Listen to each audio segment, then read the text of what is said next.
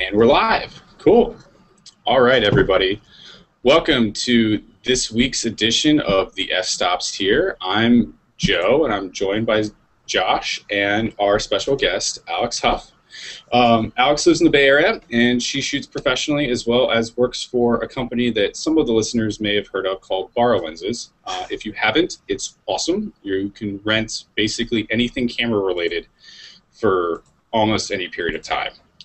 I just say this because I'm pretty sure unlimited is not an option last time I checked. Anyway, but she is our first guest that's actually, I would say, officially part of the photography industry, and I'll kind of just stretch on that one. But anyway, so we want to give her a nice warm welcome to the show, and we're going to basically start out by diving into what people have been shooting. So, Josh, you want to start us off? Yeah, this weekend, towards the end of last weekend, I had the new VSCO cam was released, and I had issues with my phone. Come to find out, we're live. Cool. All right, everybody. Welcome to is that playback, Joe? Edition of the F-Stops here. I'm Joe, and I'm joined by Where is that coming from? And our special Stand by. We're having technical difficulties. Of course we are. Is it over? Yeah. Okay. Wow. That's really weird feedback. I don't have anything Welcome open. to live internet, people. This is live internet. Yes. We are live. Really live. As in no tape delay. Somewhere Zach is face palming. Yeah. He's probably laughing. Anyway, so I had issues with my phone because I'm still running an older version of iOS 5 due to a couple of reasons and all this. So I had issues. I originally thought it was Visual Supply Company, even though it was weird that the old app would die on my phone exactly 12 hours after they released the new one, and it never came back up. I was using it that day. And actually working on an edit when it just crashed and never came back up. So I lost a bunch of pictures. Luckily, I had saved all my edits to my camera roll, so those are saved, and I had some on my SkyDrive, so I'm good there. But anyway, needless to say, I realized that change isn't a bad thing, and so people recommended Afterlight. I dropped into Afterlight and realized it's a mini Lightroom, in a way. I'm sure people will debate that. But I highly recommend it. It's well worth the 99 cents. And it's almost a clearer, more detailed, nuanced version of VSCO Cam. It has a lot of in-depth editing features, and so it kind of made me start this thing. So I've got a new hashtag going on Instagram that anybody can join. I'd spent a year shooting nothing but Visual Supply Company app, and so I said I need to branch out and figure out how I can do this differently, because you literally used it as the camera, the archive, and the editor, and so I decided to branch out. So now I've gone back and I'm using Camera Awesome for my camera, so I have my own camera in my phone, and then I'm using Snapseed as kind of my Picasa, and I'm using Afterlight as kind of my Lightroom, and so I've literally copied my workflow that I do on my computer, and I've moved it over to my iPhone, and so now I'm kind of shooting different, and I'm noticing results are kind of cool, and I'm actually getting the same kind of stuff I was getting from Visual Supply Company. And the other interesting thing was I found out that the people who were liking my pictures that I thought were because I was tagging it with the Visual Supply Company hashtag were actually people that were liking it anyway. I'm still getting the same amount of likes on my pictures, the same, almost more actual verbal interaction, like typing interaction, like comments and all that, after switching over to different apps and all that. So my app exploration is going on. I'm actually having a lot of fun with it. I now have a camera with image stabilization, a level, a guide to show me a square crop before I take the picture. It has white balance. The new Camera Awesome, I hadn't used the app in a long time, has a new white balance feature that you can lock and unlock, so I can set white balance to staring into the sun and flip it and shoot it in the dark to get a different look to it, and a whole bunch of crazy stuff. Yeah, it's a free Interesting. app. And then I'm using Snapseed for tonal corrections and like tilt shift stuff. And then Afterlight has amazing presets. A lot of really cool presets. They even have 13 user presets, which are actually really decent. So that's been my journey, and I'm actually finding out that I've got a lot more options now. So I'm kind of like, I've got my little DSLR going on in my iPhone, and then I've got my Lightroom and my Picasa, and yeah. So it's been a lot of fun. But if anybody wants to join #Appsploration and show me what you're doing that you haven't done on your phone in a while, if you're kind of stuck in a rut, I'm learning change is really good. So it's been kind of fun. I think I've got 12 pictures up since I've flipped, and I'm not looking back. So that's what I've been doing this weekend. Fantastic, yeah. And for all of you, all of those listening in, we will make sure to have all of our stuff in the show notes as usual, so you'll be able to find all the stuff that we're talking about. I haven't shot anything in the past week, to be honest. I haven't even really touched a camera. I was in Atlanta for the last week, so it was basically just my phone. However, I've quietly rolled out a rebrand of my photography services and enlisted my fiance as well. And with the rebrand, we've renamed it. So it is now Not So Stern Photography. Which is brilliant. I try. So for those of you listening, I spell my name with an E, so it's kind of a play on words. But anyway, enough about me. So, Alex, what have you been shooting recently? So just this past weekend, couples portrait and another portrait for my chiaroscuro collection. And before that, I shot some maternity stuff and played around with the Hasselblad.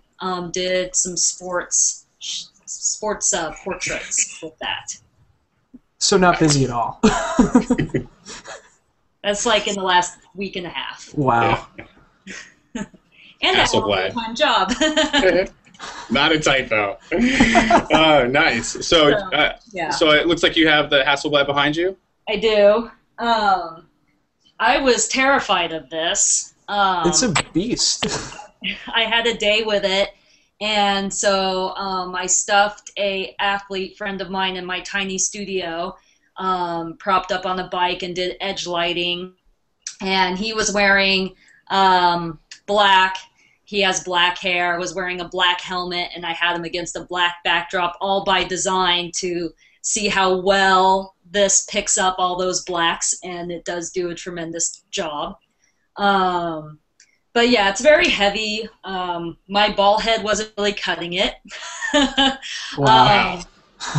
But it is actually really easy to use and really intuitive. I do that typical thing where I refuse to read the instructions and I just want to figure it out. Yeah. And you can. You can. It seems like it would be much too complex to do that with, but it actually is. I feel like it was actually faster jumping into learning this than jumping into, like, when I was first getting into DSLRs. I felt like this was more intuitive, yeah. Wow. Yeah, so does that have like an AV or like a TV mode, or is it just sole manual? It's just manual. Wow. It's just manual? That's my kind of camera. You can do exposure compensation, and you can also do this thing called True Focus, which I used a lot. I have really poor eyesight, so I never trust my ability to focus. And True Focus, you can put your you choose your focus point, and then it locks in there no matter how you rotate the camera, so it picks like an axis. And, interesting. And it stays focused even if you kind of start leaning and doing stuff kind of funky with your horizon. If you've already done the lock focus on, say, my eye, that's going to be okay. Wow. So that was my favorite feature because I'm terrible at being able to determine. I've had many an unfocused eye and perfectly focused nose in my history. Many perfectly focused noses. So it's kind of like the back focusing option on Canon, and I guess a little bit, yeah. Sort of. Yeah, okay. I mean, I don't think back focus has quite the same sophisticated sort of keeping that focus point if you start shifting your axis. I mean, I could be wrong. It'll refocus for you? Yeah, like it'll keep no matter how you move. Oh, okay, so I didn't get that part. Yeah, refocusing, that's huge. Yeah, that is huge. So it knows where you wanted that focus, even if you're switching up your motion. So that could be huge in a studio setting, I'm guessing. Yeah, it's really handy.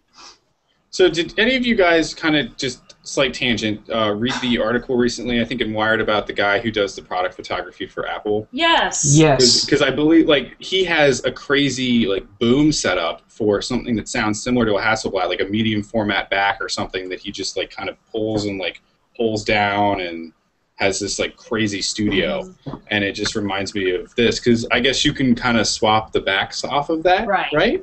And I would love to be able to show you this sensor, but because this is a rentable item, I don't want to set any bad examples. We don't want our renters taking off the back if they don't have to. But it is, don't try this at home. What does this do? But it is magnificent. I mean, Do you not see this try LCD screen. I mean, the sensor's about that big, so it gives you an idea. Yeah, that is nuts. I would love to show it, but I'm guessing the high ISO is pretty respectable, if not amazing. That would be my guess. I haven't or tested. No, yeah, really. You're afraid to? Not that awesome. The dynamic range is really awesome, but it doesn't necessarily mean low noise. Yeah. What's the megapixel count out of that sucker? That's 40. So it really isn't that much bigger than say the D800, but we're going to be getting the 60, and that will feel like a whole nother world, I think, for people.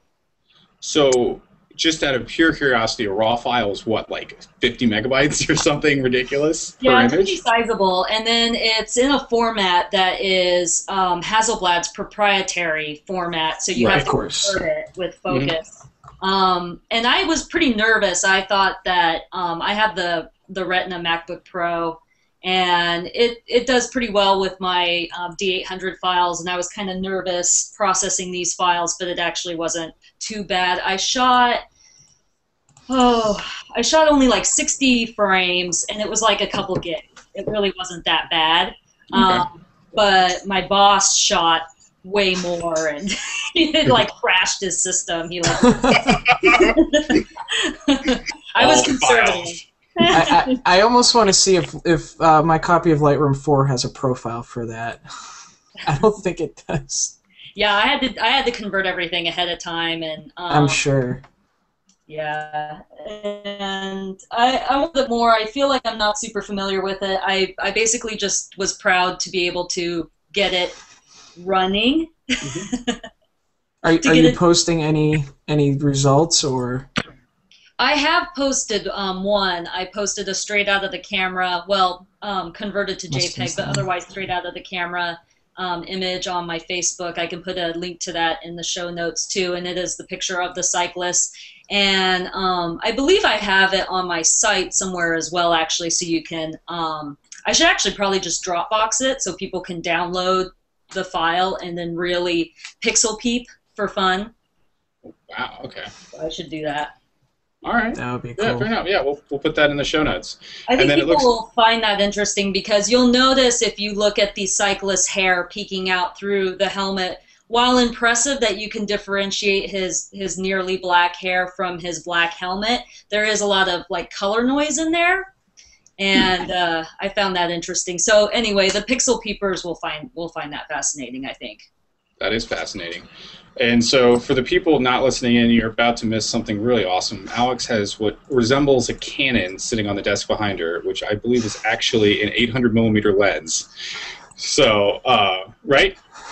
Right, and it doesn't even, like, to demonstrate it doesn't fit in frame at all, so I have to... It keeps going and going. Yeah, and then I have to tilt it down so you can see. Now, to be fair, a good portion of that is hood, but yeah, this is the 800. It took Nikon forever to release this. I saw a prototype of this at Photokina last year, and they had it up on this really high shelf, and you could barely take a picture of it. So we've been waiting a long time for this. Man, it makes the lens mount just look puny. Like the whole back end just looks tiny. Yeah, I mean, it really. It's funny, these big pieces of glass, you know, their mounts just look like little teleconverters. It's like attached. They're like, oh, well, we'll build this front element, and then we'll just stick a teleconverter on the back, and there right? we go. Well, like the new Canon one, right? The 200 to 400? Yeah. You guys just got that too, right? We did, and I'm sad that I don't have one to demonstrate. They all went like hotcakes.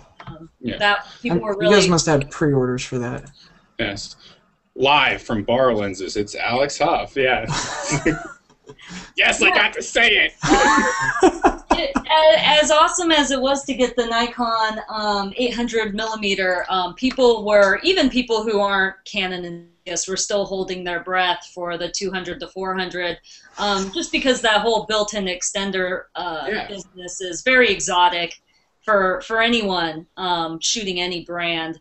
So we haven't been able to field test it much. My boss noticed some strange vignetting when using the teleconverter, but he doesn't want to say that that's an official, that might just be something he was seeing for the moment. We haven't done any real tests yet, just because they all went so fast, but it is interesting. It does seem to vignette quite a bit.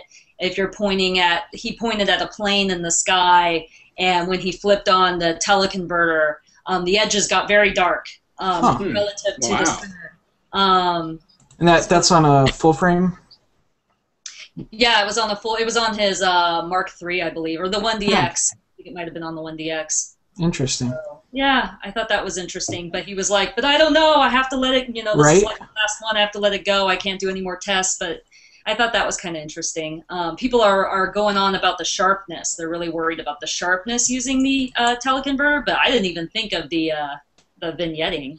Yeah, that does make sense, though. I mean, yeah. I guess you have to suffer with that sometimes. So. Right. But you guys like to do a lot of product testing on your blog, don't you? We try to. It's hard to keep up. We only have so much time with it, and we're always woefully understaffed.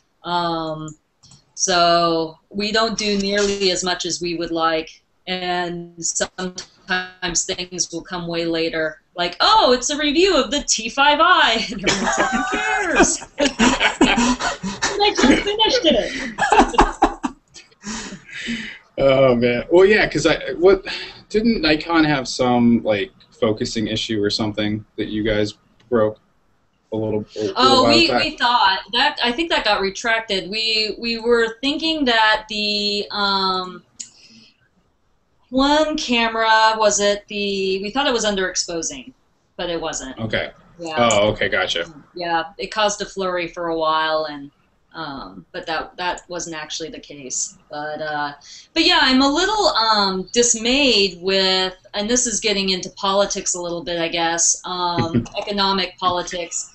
But I'm a little dismayed at how much camera stuff sort of becoming like the electronics industry in general, where it's so incredibly fast-paced that by the time you gain any familiarity with something, there's already something else. And maybe I just didn't have a pulse on the industry as well as I do now, because I've been in this industry for 3 years now, and maybe it's always been like this and I just wasn't in tune with it, but I feel like it's just somehow gotten worse.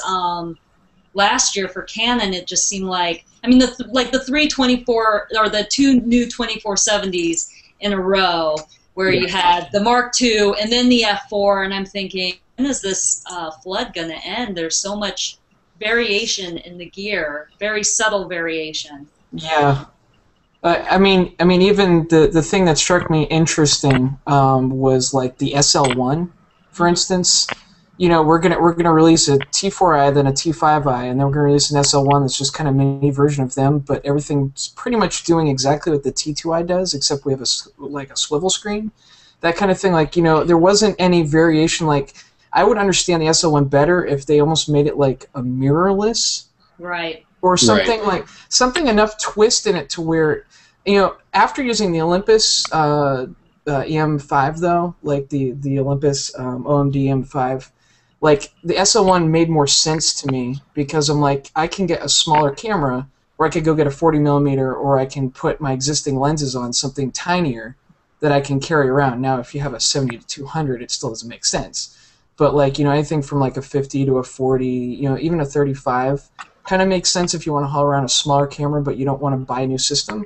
So I could see, but it still feels like a niche group if that's what the idea was for it. And maybe they're marketing to, you know, somebody will rail me later, but to the hipsters. I'm making air quotations here. all the people that post, Yes. and I'm not making fun of anybody here, but the people that post their pictures of their 18 to 55 T2Is on Instagram and say, you know, all that stuff. So who knows? Maybe that's the market, but Okay, that was me like 2 years ago. So yeah, I will raise my that was hand. me. That was me me 4 years ago. That was me Yeah. 4 years ago. So yeah. So I'm like I said, I not got making a serious fun. camera. I am curious, though. I wish I could pick someone higher up in Canon's brain about some of the, like, who exactly are they marketing to?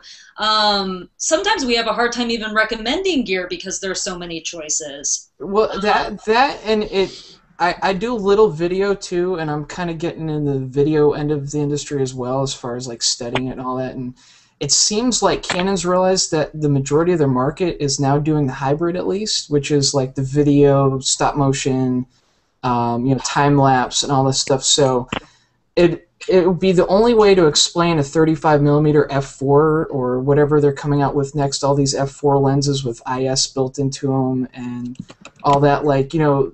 There's the diehard still shooters like me that want a 24 to 105 that has 2.8 in it, because then I'd never need another lens ever, you know.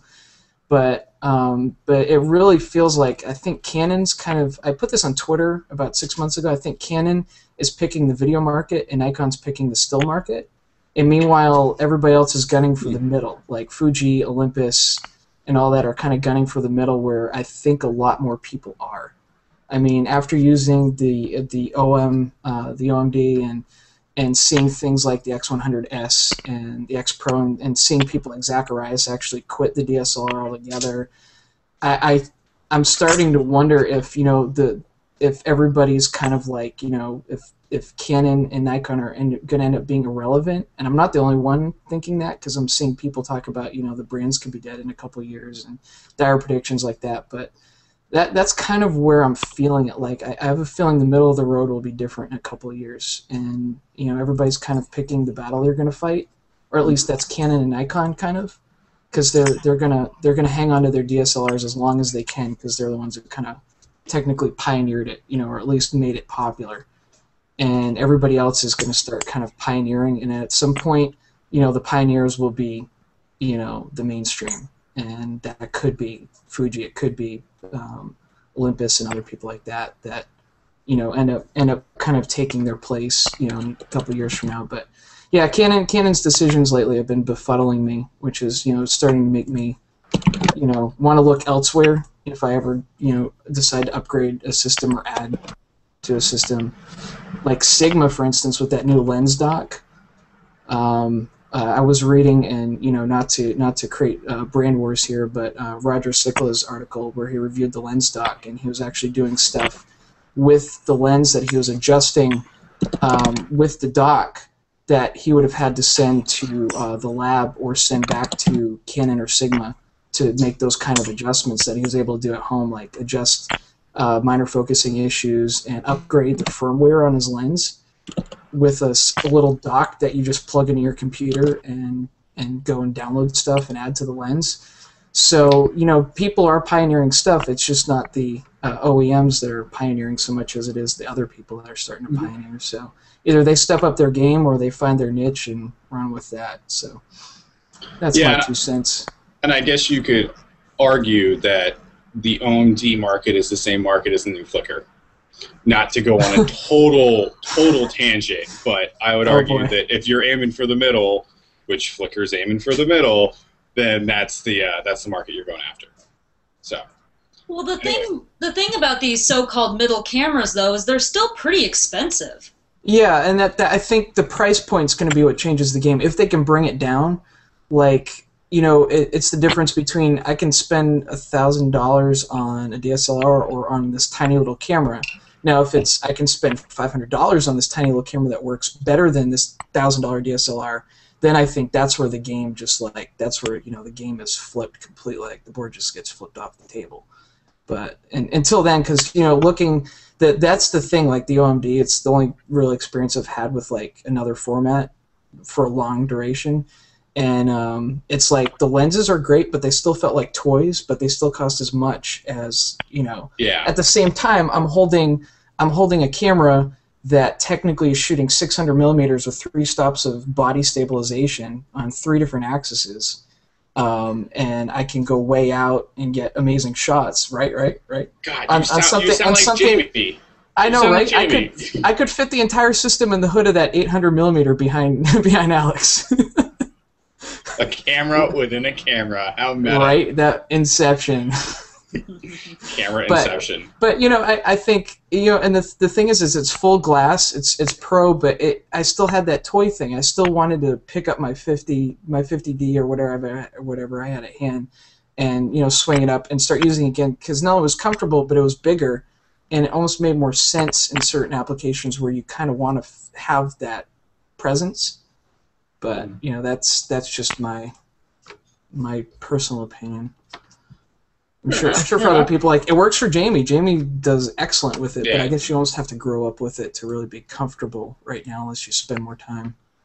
Yeah, well, I think that, you know, we've mentioned this before, but the fact that they're coming out with more like pro lenses for that mount natively, right, I think is what's really going to start really swaying people, because you're not going to sway somebody with basically a lens equivalent in terms of you know, aperture for a pro, because it's going backwards. But if you can offer him something almost the same in a smaller form factor, then that might be a little different of a story. I don't know, Alex, have you seen that in your experience, or like, what are your thoughts on mirrorless? Well, we do have mirrorless enthusiasts in the office, and they're definitely the walking around to take pictures type. They do street photography and travel photography. I'm so far removed from that world because I really only shoot. I'm such an indoor kid. I really only shoot in a studio with lights, and then when I leave the house, I just don't take a camera. And so size has just never made a difference to me. But I think it's still important. You know, my husband will want to take something, and all of a sudden I start thinking about, oh wow, well, what's the smallest possible thing? Sony's doing some good stuff. I've always liked Sony's color profile and sensors. And have you tried the RX1? Yeah, we're getting deep here. Yeah, the RX1 is fantastic. I've gotten to use it. I liked it, but it's great. You know, of course, it's got the fixed 35 millimeter lens, and pros and cons there. yeah, and 35 happens to be my favorite walking around focal length, so I forgive it. But at the same time, you know, it's expensive, and right, you can't change that. And you know, I understand why they do it that way. They don't want to cannibalize their other markets by making something that's pretty much perfect. This raw shooting full frame, small metal materials, very solid little camera. They start switching out lenses on that, because even the fixed lens on it feels solid. It doesn't feel like it's at all. And the first time I held that, I thought, oh boy, if they made this interchangeable lens. It was the first time where I thought it's all over, even for me as the indoor kid who doesn't care about the size of stuff. I was testing it out, and just for fits and giggles, I'm like, I'm going to crank this to 12,500, and at least zooming in on the screen, I was like, take my money, Sony, because I was pixel peeping just on the screen. You know, this is not like, you know, converted or any kind of like, you know, processed or anything, but just on the screen alone, the 12,500, I'm like, for the price point, you know, if I just need something high ISO without interchangeable, why buy a 5D Mark III or a 60 or like a 6D or something? Why not, you know, get something like this? Sure. Yeah, we have one of our listeners right now, Josh. Josh, we actually have something else special to tell you, so you might want to wait till the end of the show. But Josh was just mentioning I think Panasonic GH3. Please don't shoot me if I got the brand wrong. But yeah, the Panasonic GH3. Right. Yeah. Is another good one that I've heard from enthusiasts, especially in the video market, which Josh seems to be from. The videographers like it a lot. So yeah, so I mean, there's definitely a lot of options out there, but yeah, you know.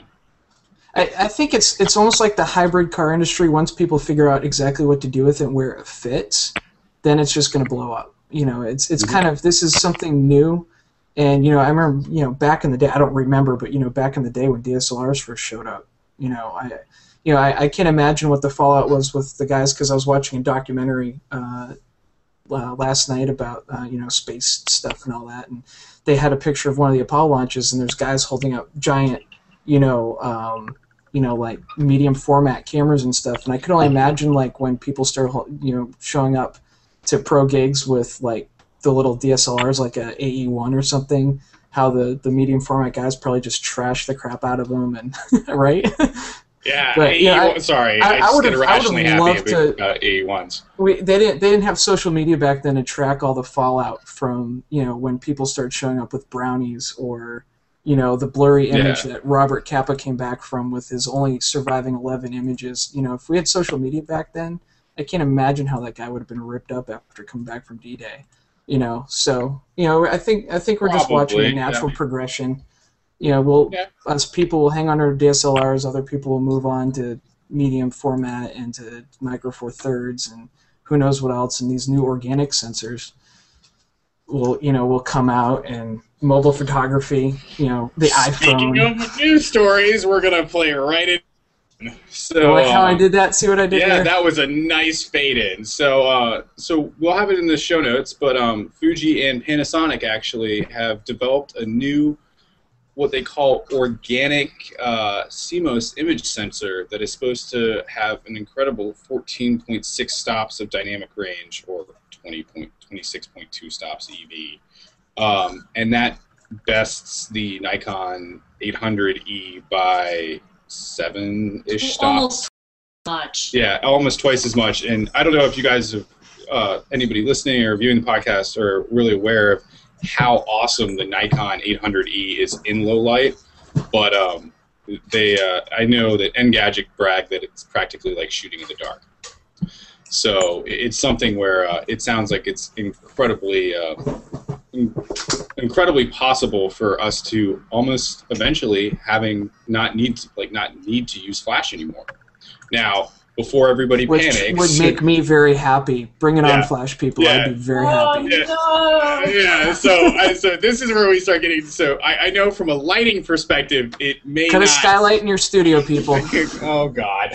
So yes. So I think from a lighting perspective, it's not going to necessarily get away from having a good light or a good reflector, but for maybe event photography and stuff like that, maybe. Well, and then to be fair, regardless of if we have a dynamic range that's so profound that you could shoot a black scene and basically paint in the exposure, you still have to paint it in well. Right. True. Yeah. That is true. That's a fantastic point. Yeah, that is very true. You can have all of this, but it all comes down to, can you actually take the shot in the first place? Sure. Yeah. You have to have some idea of how you want your message to look. I need to pull up the there's a guy that I found, Wired.com did a article about him just today that I was reading, and I have the link in front of me. I can't find it now. It's on my Twitter, I think, somewhere on there. We can look later, and I'll try to put it up on the show notes. But yeah, this guy takes a 5D out to the northernmost habitation, where it's like a Canadian spy location, like a satellite kind of reception thing. I can't remember the exact details, but this guy has nothing but a 5D out in the middle of the ice, and he puts heating packs on it, and he took a bunch of like these crazy things, and it's weird because it's so white that I'm sure he was trying to work the white balance and stuff, but you see a guy out there on the ice and it looks weird. It looks almost like selective color, but it's just his environment there. So you can take cameras anywhere. I mean, Jamie's taking amazing storm pictures with a Micro Four Thirds and all. It all comes down to can you take the picture? Right. And I think in the end, I'm sure this sounds like a million other blogs and a million other photographers out there, but you know, it all comes down to are you taking the picture right in the first place, no matter what sensor you have or what lens. You know, if you're not shooting it right in the first place, then you know nothing can correct it the way you want it to be corrected. So. And speaking of shooting stuff right in the first place, man, we are all over the segues today. So if you've been living under a rock for the last 24 hours or something, my apologies because I'm about to major spoiler alert. But the Worldwide Developer Conference for Apple was kicked off yesterday with a 3-hour-long keynote announcing a bunch of stuff. And while I can't go into too much because Zach's going to yell at me for making this into a tech blog, sorry, Zach, we love you. Just kidding. They did release their preview of iOS 7 and some very interesting computer hardware that us gearheads/photographers are drooling about. But but it's interesting because what I'd like to focus on is the new software that Apple's proposing for the camera, because it's a pretty big change, I would say, version over version from the last couple. It looks like it's going to be, they're adding an Instagram-like filter into it, and a couple other features that seem like it could be really pushing the iPhone as a primary shooter. Yeah, and as I put on my Twitter yesterday, I pretty much summed it up by how I felt, is Apple just jumped the entire app community over the shark with the filter thing. And I mean, honestly, if you're gonna come out with your stats about how much money you handed out in checks to developers and stuff like that, why introduce something proprietary into your system that people? I mean, I wouldn't need to use an Apple filter when there's already quality stuff out there and there's more stuff coming out that's just getting better and better. And you've got apps like, Visual Supply and Afterlight and all that are, releasing better and better filters. And now Afterlight's got, which I found is awesome, the user filters, which, people are actually creating. And, unless you're just looking for that all-in-one on your phone, which I can, for the people that don't, iPhoneography with their phones, for lack of a better word, I can understand the all-in-one. But at the same time, it's like, why kind of, it's kind of almost the Windows effect. Like, we're going to release a new version of Windows, and then we're going to release our own tablet, even though people could probably make a better one than we could. We're going to, just taking that out there, haters are going to hate. I'm waiting for it now, but... It's okay, everybody. Josh runs a PC, so we can't judge him too much on his comments. Yeah, don't judge me, but it's how I feel, because, why make the phone and let the app developers make it better. I think that's how we'll see good creative progress happen.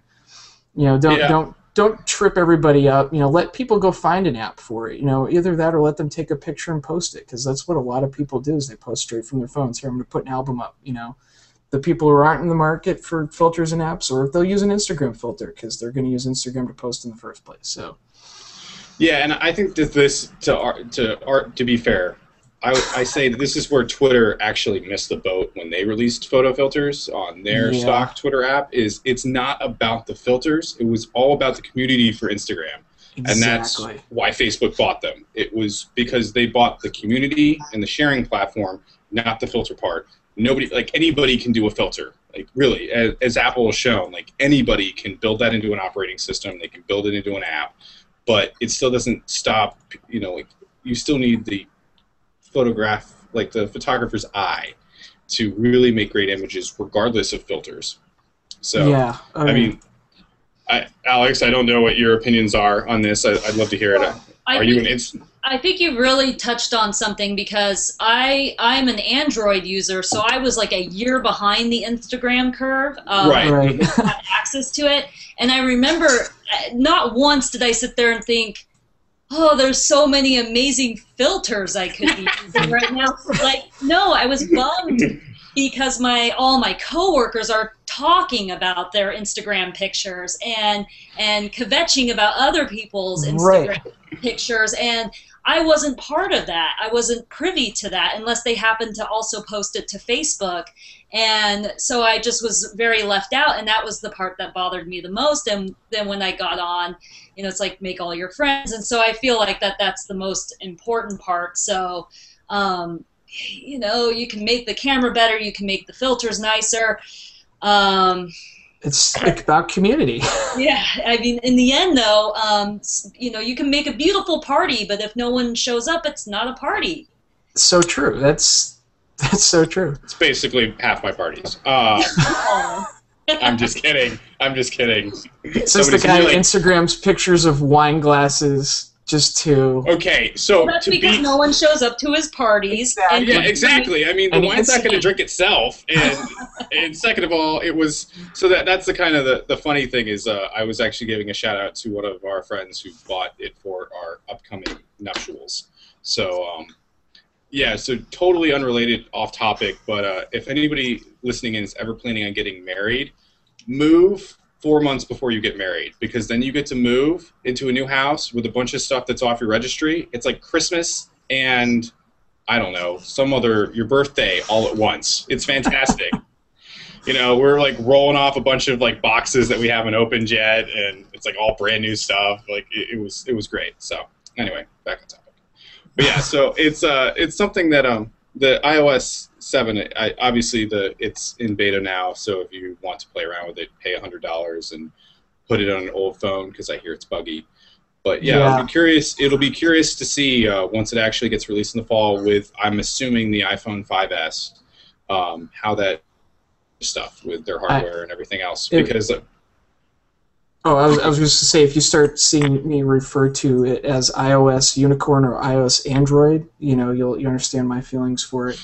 Yeah, so I found something, and if you're listening at home, please go into your computer and type johnnyivesdesignsthings.tumblr.com. I think it's a Tumblr blog, and it's basically a bunch of stuff that has been like rainbowized. Or you can go to my Twitter feed and watch all my live tweets from the keynote yesterday.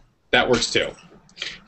So it's definitely you can definitely see the the similarities between Android and Windows Phone in the new iOS. So it's definitely pretty cool. So the next segue, Lightroom 5 was also actually announced yesterday, right before the Apple announcement, because for some reason people think they can beat that news cycle, and you can't.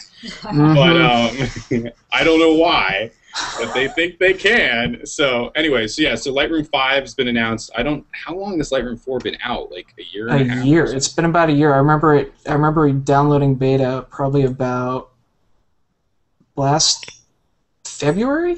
Mm-hmm. I might be off on that, but that's kind of remember when I started messing around with it, I think. I feel like I just got it. Exactly. That's exactly my thoughts. It's starting to feel like the Rebel series of software. It's like... Oh, gosh. Burn. Burn. I can't keep up with all these Lightrooms and all these Rebels. I'm still not on 4.4. Lightroom full of Rebels. 4.2, I think. Or whatever the older version is. I haven't even upgraded to 4.4 yet. I'm still happy with what I got, honestly. Yeah, I mean, I'm gonna try out 5 tonight, but I mean, the new straighten feature, I could see. Oh yeah, the straighten feature. Yeah, that was. Yeah, that would be great if I was really processing all my iPhone pictures in Lightroom. Right. If I wanted to make them look like a DSLR shot. Oh, Yeah. Let me make sure I take a picture on my tablet real quick. Just kidding. Just kidding. That was a joke. black holes form when you try to do that, right? I guess the better blemish fixing as a portrait person, that's what I'm going to actually try out first. That's going to be the thing I just jump into. You know what I do? You know how I use Picasso for detailed blemish fixing, believe it or not, because the replication on it is pretty darn good if you get in close on it, and it will do raw. Yeah. So, yeah. Did not know that. I actually, there was one bride I photographed, and she was very young, so she had a lot of, blemishes, and I knew she didn't want them all in there, so I actually went in and hand-edited in Picasso and used it to clean up everything, because, every time the face changed, it was a different shadow and stuff, so I know that sounds, I'm very analog that way. So, a lot of pros be hating, but, yeah. So I could understand if I was going to do a lot of that, Lightroom 5 would make sense. Right. But like Alex made a really good point. I still feel like 4 is brand new, and let me enjoy this for a little bit longer. I'll make it my legacy editor for a while, at least a year more. Yes, I'd like to kind of talk about. So I'm an Aperture 3 user, which I'm pretty sure hasn't been updated in like 5 years or something insane. I can't tell you how many people on Twitter were saying, "Where's the Aperture update?" during the keynote yesterday. Exactly. So I understand Adobe's strategy there, because there is no proposed update for Aperture. I mean, it is, it's a powerful program, but it's aging. There's a lot of features that, to me, as an Aperture user, are very tempting in Lightroom. So now it's, once again, I'm kind of really on that fence of, do I just jump ship? Because it sounds to me like Aperture is going the way of Final Cut Pro X, which is just making it so much for the prosumer that they just ignore the people that really were passionate about it in the past. Maybe you should take advantage of the Capture One discount for all the people that don't want to upgrade to Lightroom 5, like they tried to blast the newsfeed with yesterday. What's that? I wasn't. It kind of missed the cycle almost, but Capture One was throwing out discounts starting yesterday. I think it was like 20 or 50 or something % off. Really? Of Light and Pro. So interesting. I wasn't too interested, but if you're trying to switch platforms, you might be interested in looking into that, especially if you feel like getting a Phase 1 in the next year. But it's true. I have Capture. I'm very partial to Lightroom, but if for some reason I just couldn't use it anymore, or if someone wanted a recommendation, like I refuse to use Adobe, or I would say try out Capture for sure. Okay. So I have a question for you, Alex, and I guess technically for you, Josh, but I see you every week. Sorry. So do you use the lens profiles in Lightroom a lot? So like, I guess it's kind of more for like wide angle stuff to like help correct barrel distortion and whatnot. Because that's one of the things that when I saw the 4, when I was playing around the beta for the 4, kind of started to intrigue me, because I happen to have a lens, luckily, that's on one of those profiles, and I'm like, oh, I can make stuff straight.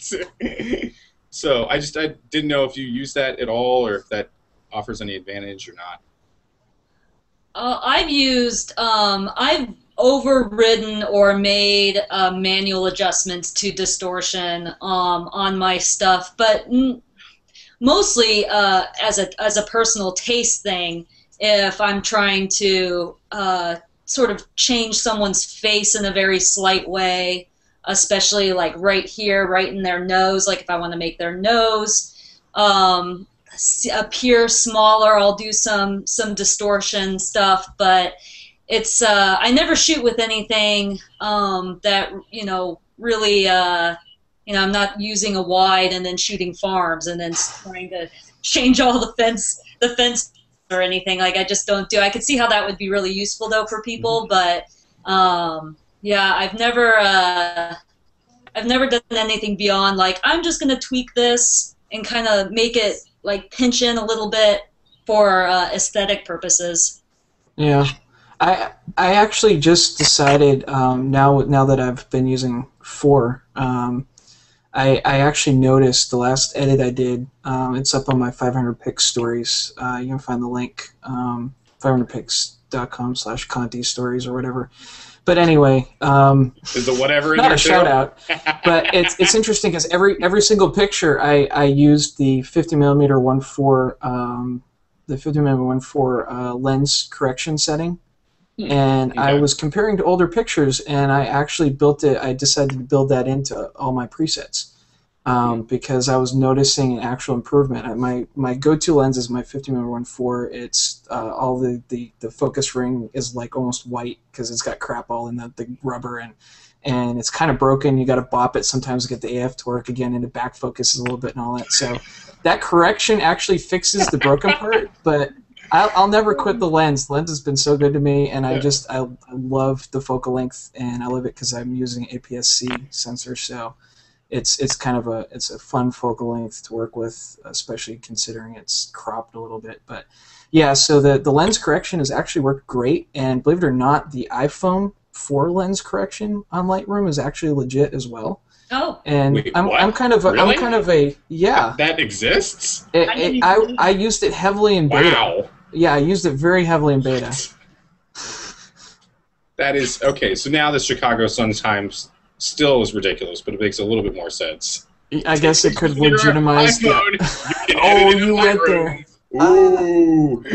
So yeah, it's okay. I'm gonna Sorry, firing your entire photography staff at once is really poor business planning more than anything else. Like, That and releasing a new app and completely killing off your old app. Ooh, segue.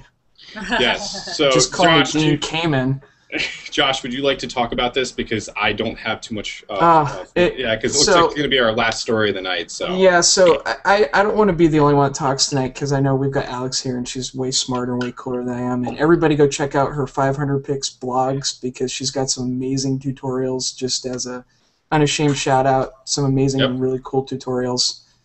Joe Stern got a cool Avi from it. Yes, I was actually part of one of these tutorials, which was amazing. Awesome. Yeah. But so a year ago, I decided one of the main reasons why I wanted an iPhone was because of VSCO Cam and because of Instagram. Because I wanted the community and I wanted the cool editing. I loved how VSCO Cam looked, and so I spent a year shooting on nothing but the app. It was my camera. It was a little buggy. It crashed, but I felt like I was using like an old vintage camera, so I kind of just dealt with it. Shot everything on it. Shot straight to the camera stream on the app. Everything was edited in there. Everything was exported to my camera roll, sent to Instagram. Instagram was merely just a poster. I didn't touch an Instagram filter, and I've never touched one since. So anyway, Visual Supply Company, the very awesome company that they are. I'm not down talking the company at all. As full disclaimer, this is not me trashing Visual Supply Company. It's just observations of what happened to me, and I know a couple other people as well. The new app was released, and that same day they released that app, they killed off the old app from the App Store. So they literally did a complete flip. The only solution they offered to move your other things was to export to your roll and then re-export or import the images rather into the new one. And that was kind of hurting my head considering Jesus. that. Yeah, I viewed them. I still view them as a progressive company. They've done some crazy preset edits. The new 03 film pack does some crazy things because they were doing cold versus hot film and things like that in there. But it seemed really weird to me, and then exactly 12 hours after they released the new app, my old app just crashed and stopped working completely. So you can't recover any of the photos. Yeah, and then I would have to delete pictures or whatever off my camera that I haven't been able to export to download a newer iOS for my phone. So I didn't have room to download a new iOS, and it requires 6 something or whatever. It requires the new one. So some of it's on my end, some of the fault's on my end, but I know people still using the old app, and I haven't been able to get a clear answer from them other than a basic email with the basic troubleshooting tips and all that. So it was kind of weird. My thoughts on how they should have done it would have been to, I was telling Joe earlier, is to take the old app and make it a light version and sell everybody that hardcore, just this is what you get for 99 cents and you don't upgrade. And then you take the new app and you sell it as the pro version, and that's where you can buy the new film packs and upgrade and all that, because then everybody's on different platforms. Because you're looking at it the same hashtag, but now some people are shooting with better filters, some people are shooting with a better better image now. I mean, it went from fragmentation. Oh gotta yeah, love it. Gotta love it. The annoying thing for me is that I was integrated into the Visual Supply Cam community.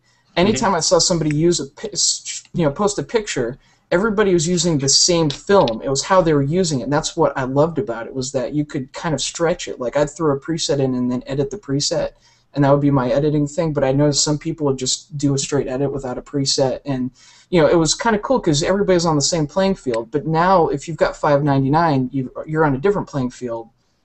And then if you've got, but everybody's using the same hashtag, and call me an old geek and call me an old man already, because I sound like a curmudgeon now. But it's interesting how it feels like they completely flipped how they're going to play this whole thing out in a matter of a day.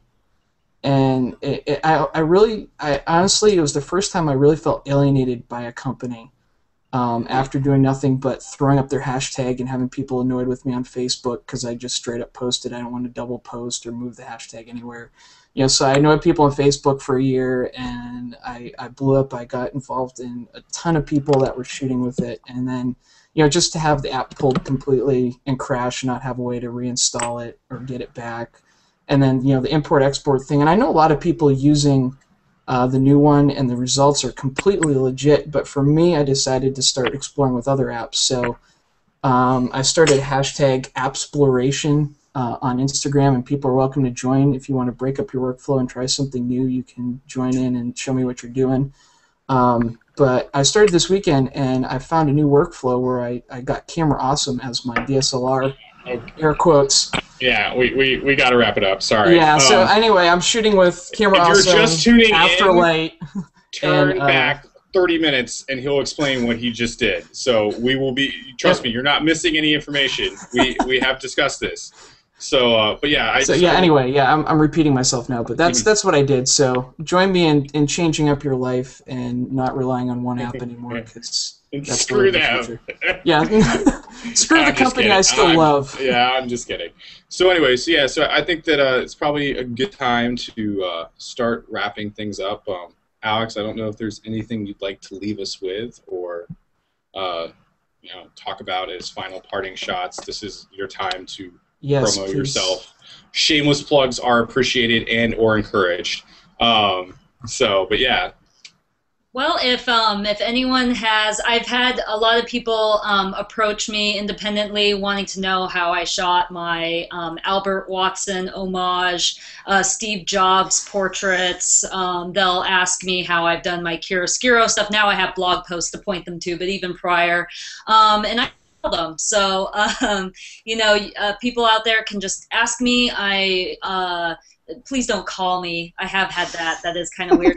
But my phone number is out there. But email me. Don't call me, maybe. Don't call me. Yeah, maybe don't call Stalk me nicely. Yeah, stalk me nicely. Oh God. But or if you have tutorial requests, there is a lot of content out there, and so sometimes I think people repeat a lot of the same how-tos, and then some stuff gets looked over. So if someone out there is like, "Wow, I wish someone could show me how to." Do X. Shoot a car in a car studio. Yeah, I think we've talked about this before. Yeah, I think we've talked about this before. It's like, yeah, you could do that. Just drop $5,000 and you'll be good. Yeah, there's some problems that you just throw money at, and that's right. Literally making all the best points of the night, Alex. Yes. As she sits in front of $45,000, $50,000 worth of equipment right there. Well, this one's a little less. This is the $25,000, $30,000. It's the cheap one. That's for cheap people. $25,000. That's for cheap people. Okay. And then the additional $12,000 or so. I'm gonna go take my broken 50mm and cry in a corner now. I am so not on your level right now. I know. Not even close. So, all right. So, I do want to wrap up before we hit 7 o'clock, but I want to thank you, Alex, for joining us. We truly appreciate it. Hope we can have you in the show tomorrow. Not tomorrow, but sometime in the future. Yes, we need you back. For sure. A shameless plug for next week, we're going to be talking insurance, which sounds really boring, but trust me, it's going to be very interesting. Zach himself has some very cringeworthy stories about dealing with stuff, and I know Alex has probably had some other issues as well, so don't miss that episode. Josh, if you're listening, Joshua Davisberg, if you're listening, you won the Think Tank photo promotion that we did. Yeah. So congratulations. It's awesome. And you're a wiener. No. Don't listen to Josh. Not Josh. Anyway, so we will be reaching out to you to make sure we get all your contact information. Jamie's going to be shipping it from wherever he lives, because I'm not going to say it on here. But anyway, so congratulations. We will be in touch with you shortly. And then finally, thanks everybody for tuning and listening in. If you enjoyed the show, make sure to tell your friends, subscribe, maybe even give us a thumbs up if you're watching on YouTube, or review us if you're listening in iTunes. If you get it off Zach's page, then maybe leave a comment. But anyway, thanks again. I'd like to thank Josh and Alex for joining us today, and I hope you've enjoyed listening to the F-Stops Here podcast. I'm Joe Stern, and have a good week.